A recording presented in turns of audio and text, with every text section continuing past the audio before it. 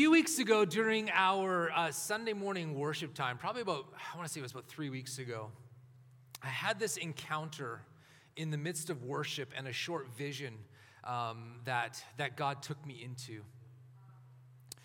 During worship, I was standing right here on the front row, and I felt like I saw Jesus walk in the back of the building, like the back of the room.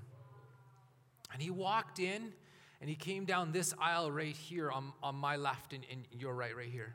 And he stopped in between these two front rows, and he just stood there. And then I felt him say this: "You're standing on the edge of something. This church has been here before, but it has not crossed over in the past." And then instantly, I had Romans chapter 12 and verse 1 drop into my spirit. And I felt like I needed to teach on that. I needed, as a church family, for us to walk through Romans 12:1. See, when I sensed that Jesus was telling me that we are standing on the edge of something and that it's a place that we've been to before as a church, but as a church family, we haven't taken that step across for whatever reason, my thought, my mind, my heart is not asking God, why didn't we cross over in the past, but what are you asking us to do right now? How can we right now take that step and cross over? And what I mean by crossing over, I believe that when we take that step and we cross over, that we step into the things that God has promised us. Right? These are stepping into the fulfillment of promises that have been spoken into this church for decades and decades and decades. I mean, our church is over 80 years old. We've got some years of prophetic promises and prophetic words that have been spoken out over this church that we have not stepped into yet. And that's what that is. That crossing over, that stepping over is stepping into those things that he's promised us. See, I want to go everywhere that God wants me to go. I want to follow Jesus no matter where it is that he leads me. I want to follow. I want to experience everything that he has for me, no matter how uncomfortable it is for me, no matter how much that I don't understand what's happening or maybe even what's happening to me. I don't want to miss a thing. See, the cry of my life, my walk with Jesus, when I gave my life to Jesus at the age of 20 years old, almost 21. This has been the constant, continuous cry and prayer of my heart. I'll go wherever you want me to go. I'll do whatever you want me to do. And I'll say whatever you want me to say. Jesus, you have my forever yes. Like I told him when I sat in a stadium full of men at a Promise Keepers event, sitting there as not a follower of Jesus, wrestling with what he was saying to me, I sat in that seat and I said to him, Jesus, I'm only going to do this one time. I will never do this again because from this moment on, you have my yes no matter what it is that you ask of me.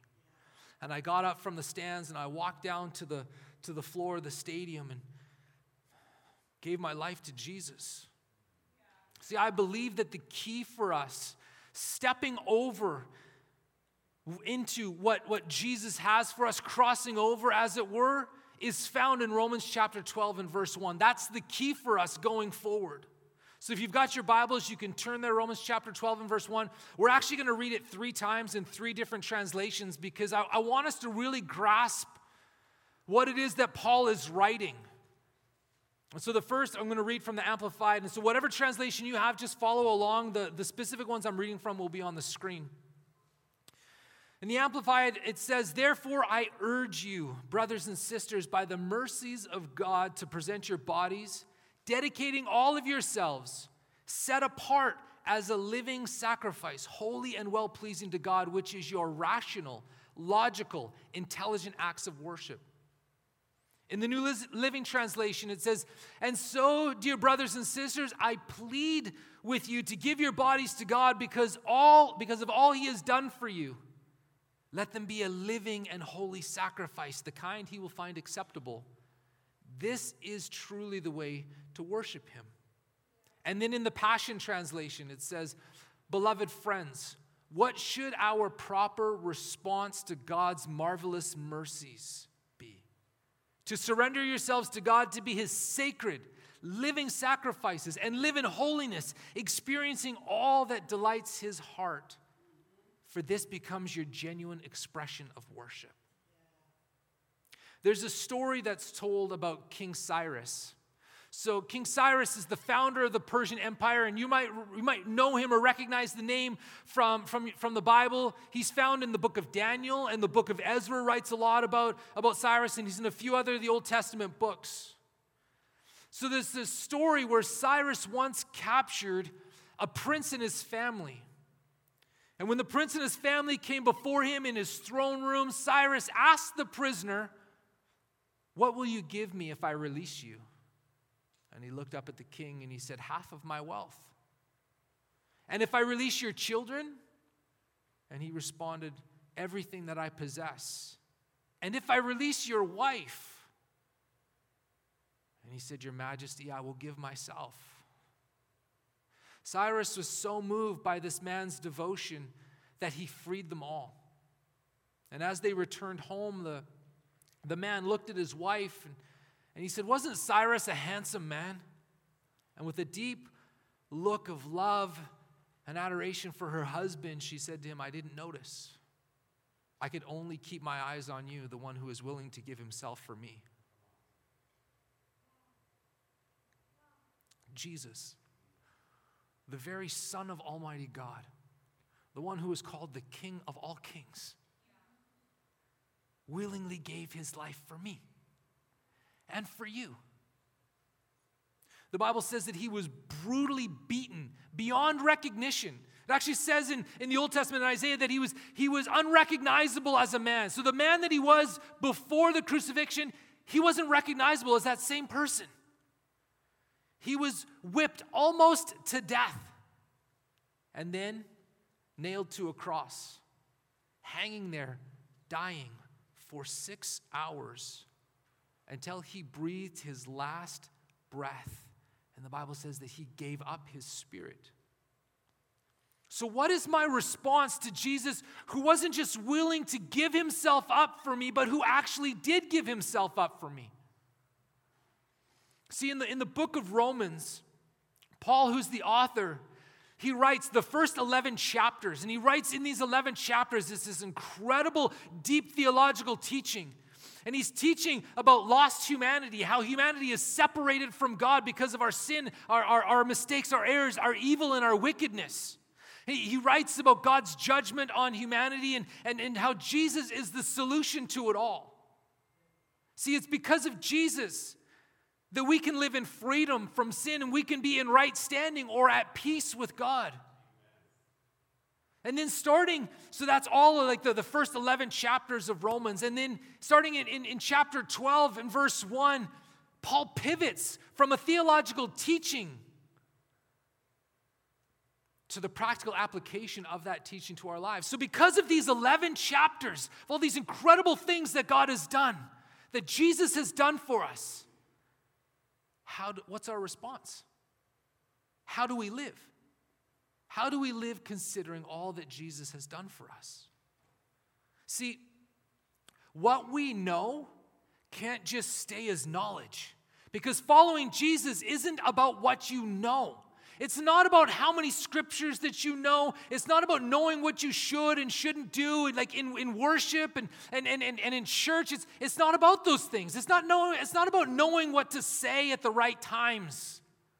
It's more than that. See, those are all important things, but they flow out of how Jesus has touched your heart. See, it all comes from what Jesus has done for me.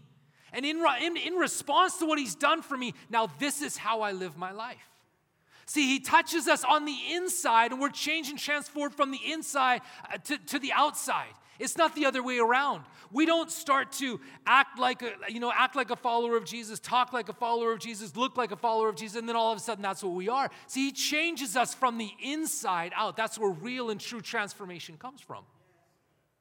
So Paul writes in this first verse of Romans chapter 12, I urge you Now, this isn't like a suggestion. There's like, hey, this would be a really good idea. This is a good thing for you guys to do.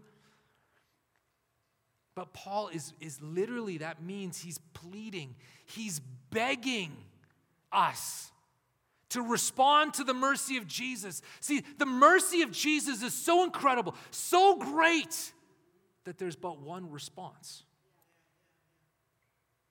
I beg you, he says, please allow the mercy of Jesus to touch your heart and respond to him with the one and only response that's adequate. Give yourself to him as a living sacrifice. See, God has been merciful to us through the death and the resurrection of Jesus. And all we can do in response is offer ourselves back up to him. That's all we have to give. See, Jesus doesn't want much. He wants it all. Right? It's all of him for all of me. Because he doesn't give himself in pieces. Right? You don't get a little bit of Jesus here, and then after you've walked with him a little bit, you get a little bit more and a little bit. No. He doesn't parcel it out. When you say yes to Jesus, you get all of him, and he just wants all of you back. So we give ourselves back to him as living sacrifices, which, if you really think it through, if you haven't been in church for a long time and are not familiar with that phrase, it's an oxymoron. It makes no sense because you can't have a living sacrifice, because when you sacrifice something, it's dead. So you kill it in the process. We are so far removed from the Old Testament and from the things that happened in the Old Testament that many of us, we don't really understand what's taking place when we read through the law, we read through the stories of animal sacrifice. Like truthfully, we don't fully grasp all that's taking place. See, most often people look at that and they see the animal sacrifice as a way to make God, who's very angry with us, this animal sacrifice is a way to make him happy. Somehow it's supposed to make him feel better about all the mistakes that we've done. It's this thought process of we're just people in the hands of an angry God. See, that's the way that we look at the Old Testament. Because we've broken his laws, because we've sinned, which is literally, it's just wickedness and it's evil, that sacrifice is supposed to make him feel better about me. But the thing is, this isn't rooted in the Bible. But really, it finds its roots in Greek mythology, where there's many gods out there and they're all angry for some reason or another, and then people just try and do whatever they can to make the god happy so that they don't do like mean things to people. And so they sacrifice animals to somehow make all these gods happy. And sometimes, like in some situations, they would sacrifice people just to make them happy. Here, we're going to offer up this one person, take all of your wrath out on that person so we all escape the wrath. That's not the Bible. See, people, all of us, you and me, all of us have wronged God. And we allowed evil to enter his perfect creation. If you go right back to those pages of your Bible, the very beginning that stick together, Genesis chapter 1, God created it and he said it was good. It was perfect. There was no injustice. There was no wrongs. There was no unrighteousness. It was all good. It was good. And then by our choices, we allowed evil to come into his perfect creation. There's only one way. To remove this evil, you have to remove the source. What's the source? We are. Right? It's now like you might be thinking, well, it was the serpent, because in the beginning it was the serpent that tempted Eve. That's not really the problem, because Eve had a choice. It wasn't a new choice. She always had that choice, because who put the tree in the garden? God. Right? He said, this is the one thing you can't do. Do not eat of the fruit of the tree of the knowledge of good and evil. God put the tree there because you can't have love without choice. So he put the tree there. He said, this is the only thing that you can't do. And so when the serpent came along, the serpent wasn't the problem. The problem was that Adam and Eve chose to do the one thing that God said don't do. And then all of humanity from that moment on, we've just continued to do the same thing, doing the things that God says, hey, don't do that. Leviticus chapter 17, verse 14 says that life is in the blood. And it's given for our atonement, which is just like, it's a fancy word that means to cover someone's debt. That's what atonement means. So the blood of the animals that were sacrificed in the Old Testament covered people's mistakes. It covered the evil of their lives and the evil that they allowed into creation. It covered their debt to God. See, but it was all pointing to something. It was all a symbol of something else. It was all pointing to Jesus, who would come not just to cover, but to cleanse, but to take away. Right? See, the blood of the animals, it just covered. It covered it up. But the blood of Jesus takes it all away. He cleanses it. Jesus is the perfect atoning, cleansing sacrifice. Another one is not needed. So when Paul says be a living sacrifice, this is not what he's talking about. It's not so that you can be made at peace with God. That's not what he's talking about, because Jesus did that once and for all. Only one time. It's never needed again. But what we are is we are a sacrifice of honor, a sacrifice of acknowledgement back to God. And we don't literally die in this sacrifice because we are living sacrifices. But when an actual sacrifice is made, the entire animal was given. So if we are to be a living sacrifice, it means nothing is held back from Jesus. What I sacrifice is no longer mine. And what am I sacrificing? Me. Right? So I am no longer mine, but I've given myself all back to Jesus. Now here, this is where we get into trouble. Because we accept Jesus and we want to follow him because, in all honesty, who doesn't like Jesus? Like, most people really like Jesus because he's got this great message of love one another. He's got this great message of forgiveness, right? He feeds people, like, he takes a little boy's lunch, he feeds 5,000 people. Who doesn't like lunch, right? Free, like, if I just announce, hey, free lunch for everybody, we've got Chick-fil-A, which they're not open on Sundays, so we know that. It's the bane of our existence, right? Chick-fil-A not open on Sundays. But Chick-fil-A for everybody. If I just announce that, most people are like, oh, that's pretty great, right? This is Jesus. He feeds people. And he gets miraculous catches of fish, and he raises the dead, and he cleanses the leper. He does all these incredible things, and he welcomes everyone. Even the really, what people would be like, they're really bad. The tax collectors. Nobody likes them, not even today, right? Like the prostitutes. He's eating dinner with tax collectors and prostitutes. Who doesn't like the story of Jesus? See, but this message of love and forgiveness, and, it makes me feel better. I feel better about myself. I now have a community, or I have a family that I can belong to, and I like all of these things. And so because I like all of these things about the message of Jesus, this is what I do. I give part of myself. And it's usually the part that goes to church 2 out of 4 weeks of the month. That's the part that we give to Jesus. It's the part we give to God. This is the part where I'm going to try and be a good person. I'm going to try and be nice. I'm going to really try not to have road rage on the freeway. And I'm really going to try not to yell at my children and be a good employee. This is what I'm going to do because I like the message of Jesus, the love and the forgiveness. So I like this. But the problem is, the real issue is that Jesus doesn't want part of you. Jesus wants all of you. Because there's no half sacrifices. Like, literally for the sacrifice, they cut the sheep's throat. There's no halfway here. Once that cut's made, it's over. Like, the whole sheep is given. You can't give half yourself back to Jesus. It doesn't work that way.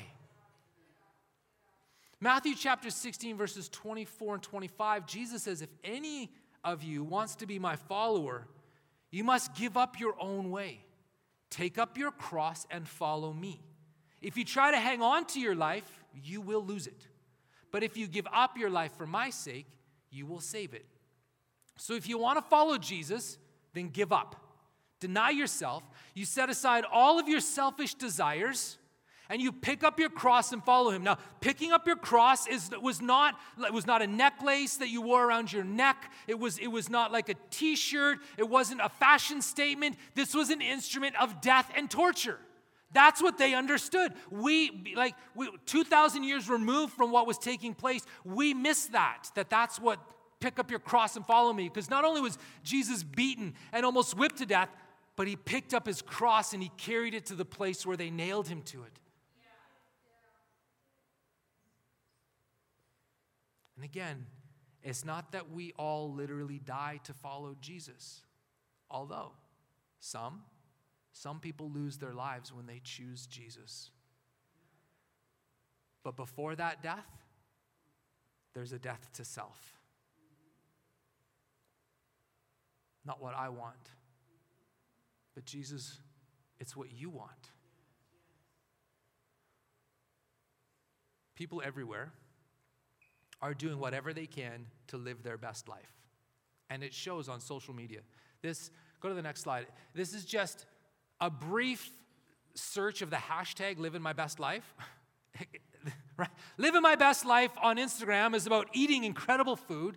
It's about going great places. It's about having friends. It's about having these experiences and these toys. So every one of these pictures was followed with the hashtag living my best life.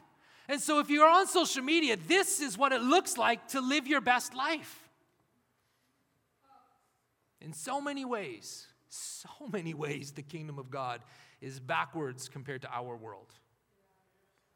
Because according to the Bible, the only way to live your best life is to lose it. It just doesn't make for a great Instagram post. So no one's posting that. Right? Losing my life, hashtag living the best one. You get no likes. If you're trying to build an Instagram base of followers, you get no likes on that one. To give up living for yourself and live 100% for Jesus. That's where life is found. See, life is found where I am so in love with Jesus, that I'm so thankful for what he's done for me, that I found the thing that's worth dying for. And when you found the thing that's worth dying for, that's when you really start living. My life verse, this is what I hold on to in my life, is Galatians 2:20. I've shared it with you before, so I'll share my verse with you, so you can use it if you want. I have been crucified with Christ, and it's no longer I who live, but Christ lives in me. And the life which I now live in the flesh, I live by faith in the Son of God who loved me and gave himself up for me. So this is how I try to live my life. But I miss it so often. I fail. Why? Because my selfishness is really stubborn. That selfish part of me just refuses to die and to go away. See, because I want what I want when I want it. And I don't need to have a reason. I just want it. That's my reason. See, and what my selfish nature wants is like never what Jesus wants for us. Because it runs counter. It's like the life of the spirit and the life of the flesh, the Bible says they are opposed to each other. They don't walk together. So when you start walking this life with Jesus, you're going to have this wrestling inside of you. Right? And this is where it comes back to baptism. You come into the tank and you stand or you sit here, but you're dry. This represents your life before Jesus. And then we put you all under the water, and that represents dying with Christ. I am dead. It's no longer I who lives, but Christ lives in me. And you come back up out of the water, and it symbolizes that new life in Christ. Where's the old selfish life? Like what I would say, where's my old selfish man? He's in there. I leave him behind. But the problem is that he keeps getting up out of the tank. And I got to take him back over there. And you're like, I jokingly said this to Paul this morning. I said, sometimes what we do is we put people under, and then as we start to bring them back up, we push them back down again real fast. And then I said, no, we don't actually do that.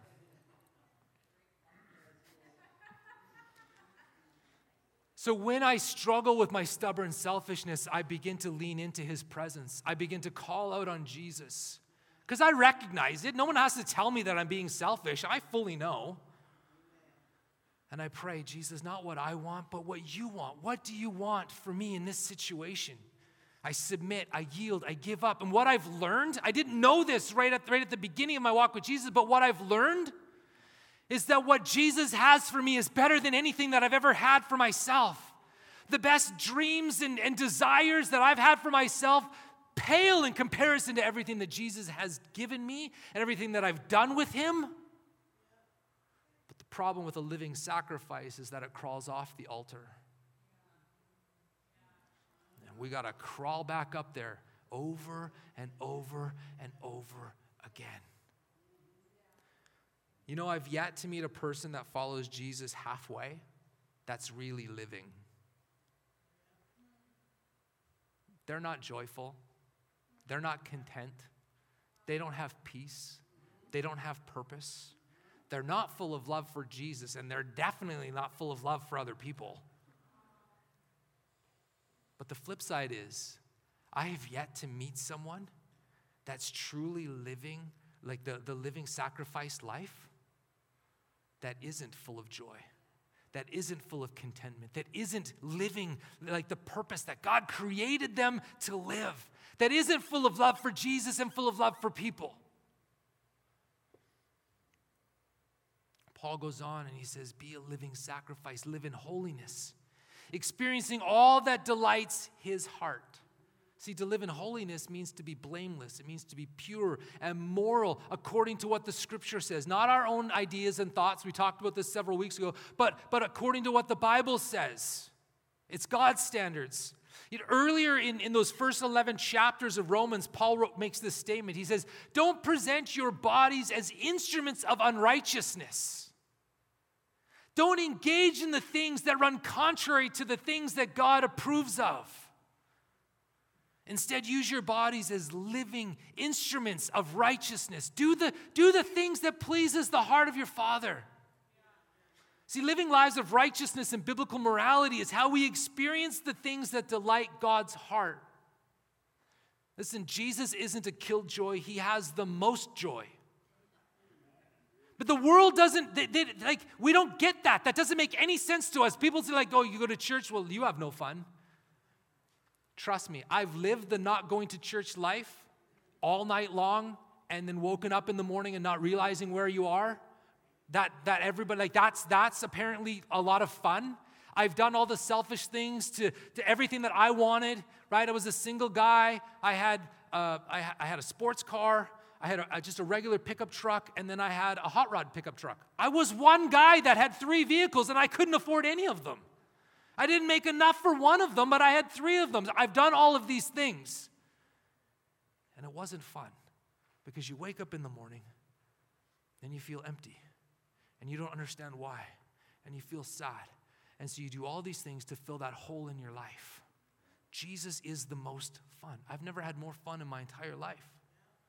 He just doesn't want you to engage in the things that will end up destroying you. That's what it means to live in holiness and live in righteousness. It's not, you're just not going to do the things that eventually kill you. Man, God is so horrible. He doesn't want you to do the things that'll kill you or the things that will hurt the people you care about. See, we may not understand and we may not see the end of the road. Now, if you're a parent and you've got kids and they want to do something and they don't understand why they can't, like why they're going to get hurt, why I shouldn't ride my skateboard down the steep hill with no helmet on. As a parent, you're like, I see the end of this. It's head through the car. I mean, that's not a good idea, right? But they're upset, right? And they freak out because they don't understand. And so sometimes as full-grown adults, we freak out and we don't understand because God's saying, no. But he sees the end of the road. And he just knows it's going to kill you. It's going to hurt you. See, this is where trust comes in. If you find joy and pleasure in the things that God finds joy and pleasure in, then you'll experience the ultimate in satisfaction, the ultimate in fun, and the ultimate in pleasure in life. It's following Jesus isn't boring. It's a wild adventure if you're doing it right. So if you're not experiencing that, then I'm just going to tell you right now, you're doing it wrong. You're not following Jesus the right way. If you're not having fun, you're doing it wrong. We're supposed to have fun in church. We're supposed to laugh, and we're like, get a little bit crazy, get a little bit wild. right? There was a revival at a church in Toronto in Canada, and they called it the Toronto Blessing. And one of the things that they said often, and this lasted for like 15 years, it was incredible. One of the things that they would say is, let the children play. That's us. Just let the children play. Just play with your father. I mean, what father doesn't like to get on the floor and play with his kids, right? Like, my kids are older now, but when they were little at Christmas time, we would get up at like so early. So we would get up at so early, and I wouldn't get off the floor until 2 o'clock in the afternoon because I was playing with my kids. If that's what I like to do with my kids, what do you think that our Heavenly Father likes to do with his kids? Come on, let the children play. Have a little bit of fun.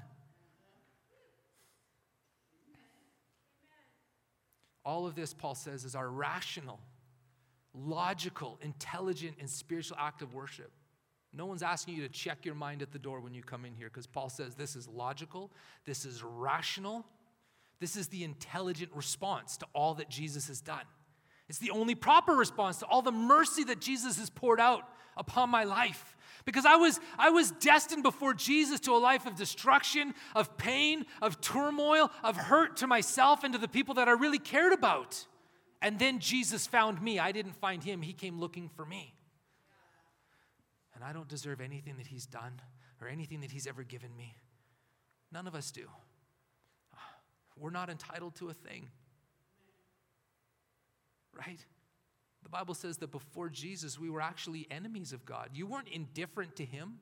Even if you didn't know about him, you were his enemy, living your life in opposition to him.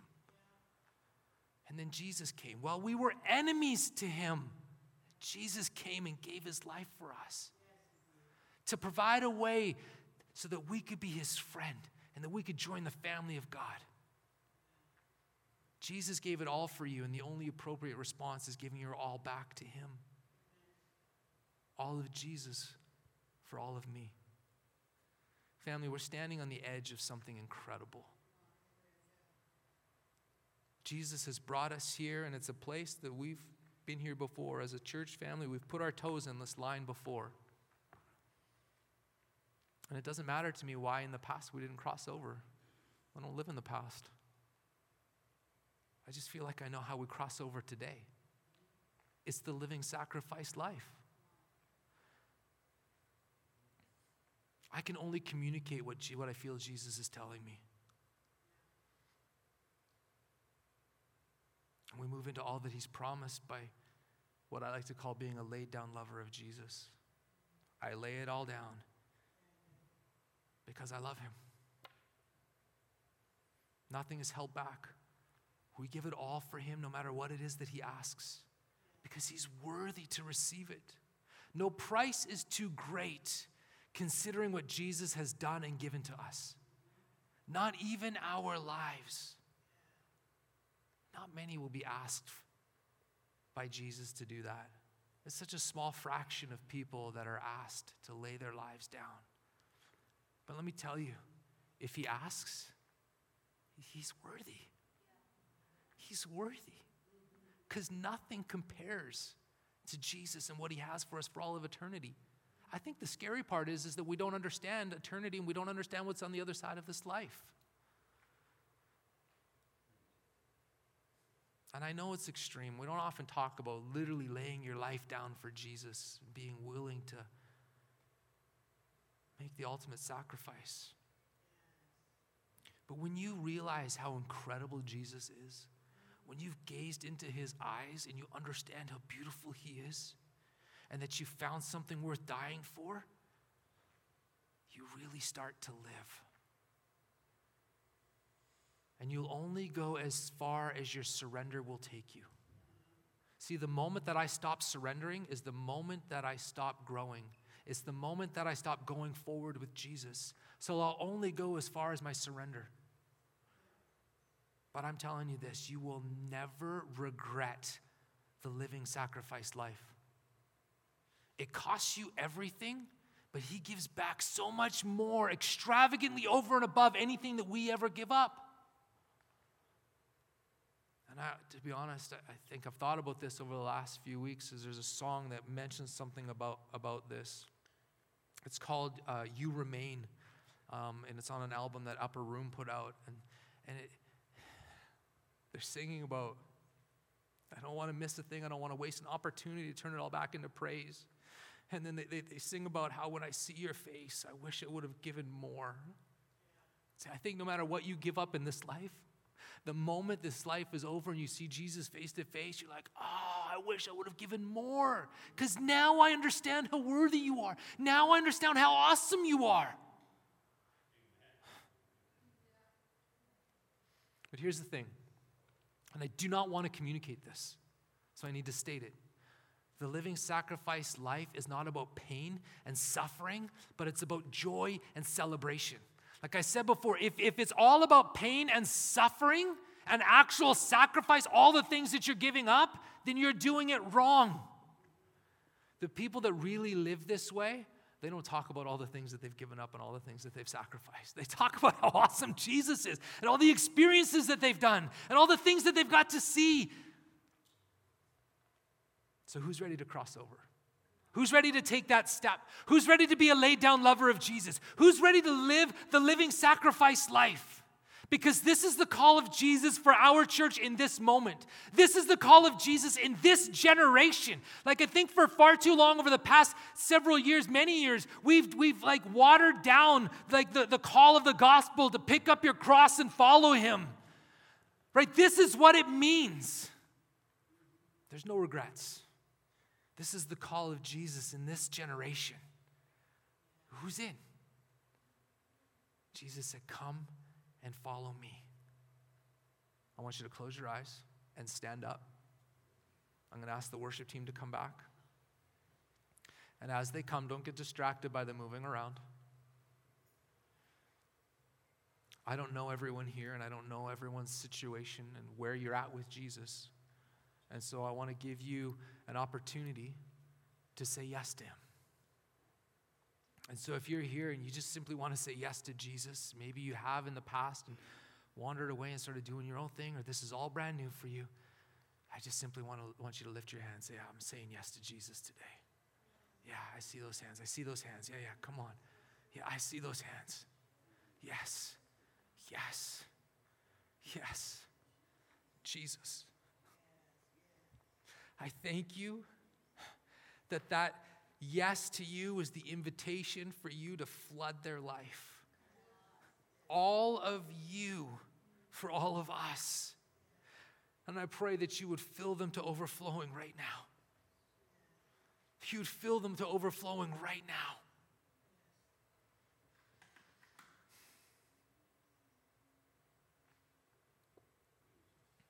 And this is how we're going to end the service. A little bit different today. And I don't want you to feel like in any way, listen, hear me now, this is not manipulation or peer pressure, right? You do you. You make your own choices. But if you're ready to live the living sacrifice life, then I'm going to ask you to come forward and we're going to spend a moment in worship right here down at the front. And we're going to take communion together. And so if you're like, yes, that's the life that I want to live. And listen, if it's nobody, I'm going to be down here. You can all go home and have lunch. It's okay. But if you're ready to live that living sacrifice life, all of me for all of him, no matter what he asks, then come. And as you come, you can grab a communion, like the cup and the wafer, and we're going to take communion together. Ryan's going to lead us in worship. The incredible thing about doing communion at the end and water baptism at the beginning and talking about the living sacrifice life in the middle is it all points to the sacrificed life. It all points to Jesus. It's no longer I who lives, but it's Christ who lives in me. That's water baptism. The communion, the cup, it represents his blood, and the wafer, the cracker, represents his body. It's about what he gave for us. He said, do this in remembrance of me. It all points to him. It all points to us laying down our lives and saying, Jesus, whatever you have for me. And it may not happen instantly, but there's going to come a time in your life where you're going to look back and you're going to say, I can't even believe all that you've done with my life.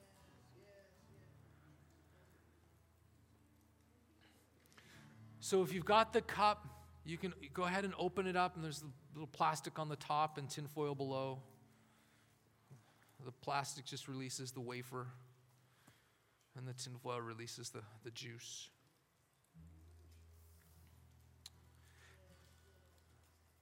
And this is how communion goes. And the last night that Jesus was alive, he gathered his very best friends and all on the face of the planet together, and they had a meal. And during the meal, Jesus took bread. He blessed it and he broke it. And then he said, "This is my body. This is my body. Do this in remembrance of me." And then they ate the bread. So if you can go ahead and eat that. There we go.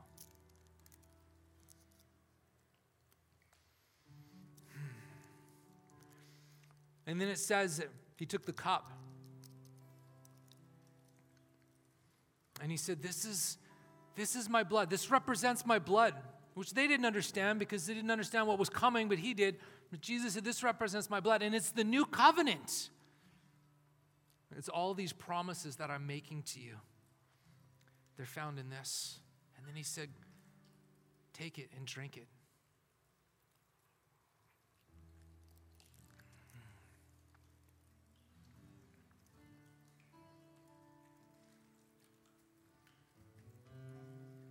You can just put them on the stage. We'll collect those after.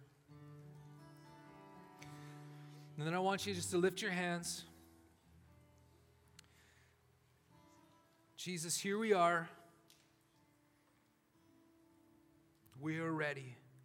We are stepping over. We are your living sacrifices. All of you for all of me. Take us across that line. We're stepping over. We're following you wherever you lead us.